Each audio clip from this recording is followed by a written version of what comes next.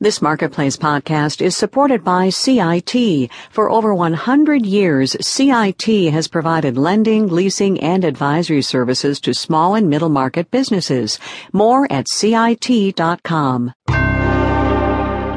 Marketplace is produced in association with the University of Southern California. And on the 10th day, well, we don't know yet about the 10th day, but things are looking good, I'll tell you that. From American Public Media, this is Marketplace. Let Marketplace be your guide to the modern world. Subscribe to the Marketplace Tech Report podcast. Find it on iTunes or at marketplace.org/podcasts. From the Frank Stanton Studios in Los Angeles, I'm Kai Ryssdal. This is the Marketplace podcast for the 10th of October. It's Thursday. Good as always to have you with us.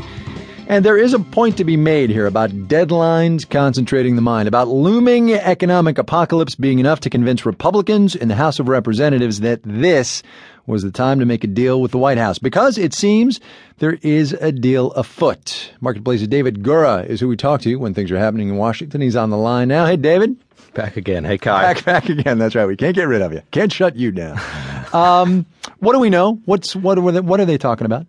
Well, this morning, the House Speaker, John Boehner, got all the House Republicans together. They met up at the Capitol, and Speaker Boehner presented a plan that he's currently presenting to President Obama at the White House. And Republicans would agree to raise the debt limit for 6 weeks. That would take us right up to Thanksgiving.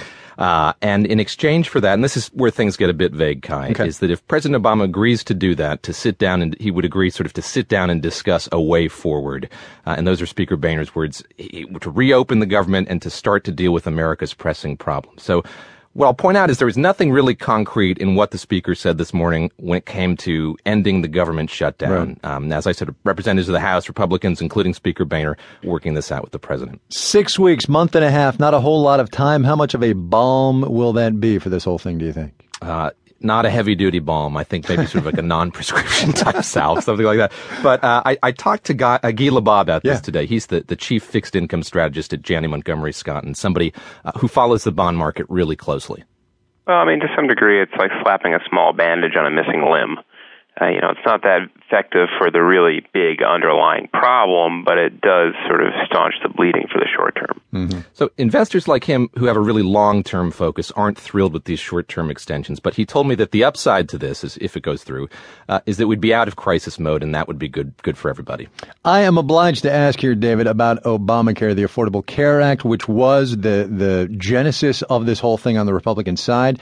Ain't nobody talking about that now, man. Yeah, a week has passed, more than a week, and it's kind of astonishing how little we're talking about it. I mean, there have been some stories, including some from our man Dan Gorenstein up in Philadelphia about these exchanges, but it doesn't seem to be about Obamacare anymore. And what I will say is that if we get 6 more weeks without worrying about the debt ceiling, there's a chance that some of these Republicans in the House might make it an issue again. But you're right, it's certainly not the issue that it was last week. Traders on Wall Street had themselves a field day today on these rumors. Help me make some sense of that, would you? Yeah, you're going to do the numbers, and I don't want to upstage you, but the market seemed... go ahead. The market seemed pretty thrilled that something is happening, that we have a proposal, that there have been meetings at the White House with Democrats and with Republicans.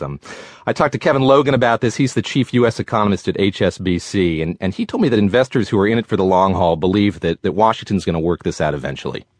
I think most people in the market believe that if there was such a default, it would only last a few days or a week at most, and eventually the Treasury would make good on all those securities. You would get your money back. So he says investors sort of want to know what the end game is going to be, and even if they can't see that, what's satisfying them, at least for the time being, is that there is some movement, and at some point this is going to get resolved. Yeah, all right. I'm now going to ask you a question that's going to take like 3 minutes to answer, but you've only got 30 seconds. Is it not bananas to start talking about gradations of default here?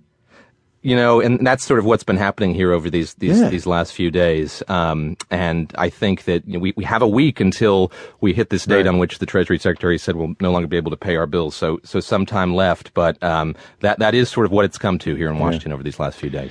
David Gura at our bureau in Washington. More surely on this story later on. David, thanks a bunch. Thanks, Kai. As I said, traders did enjoy themselves today. We will have the details when we do the numbers.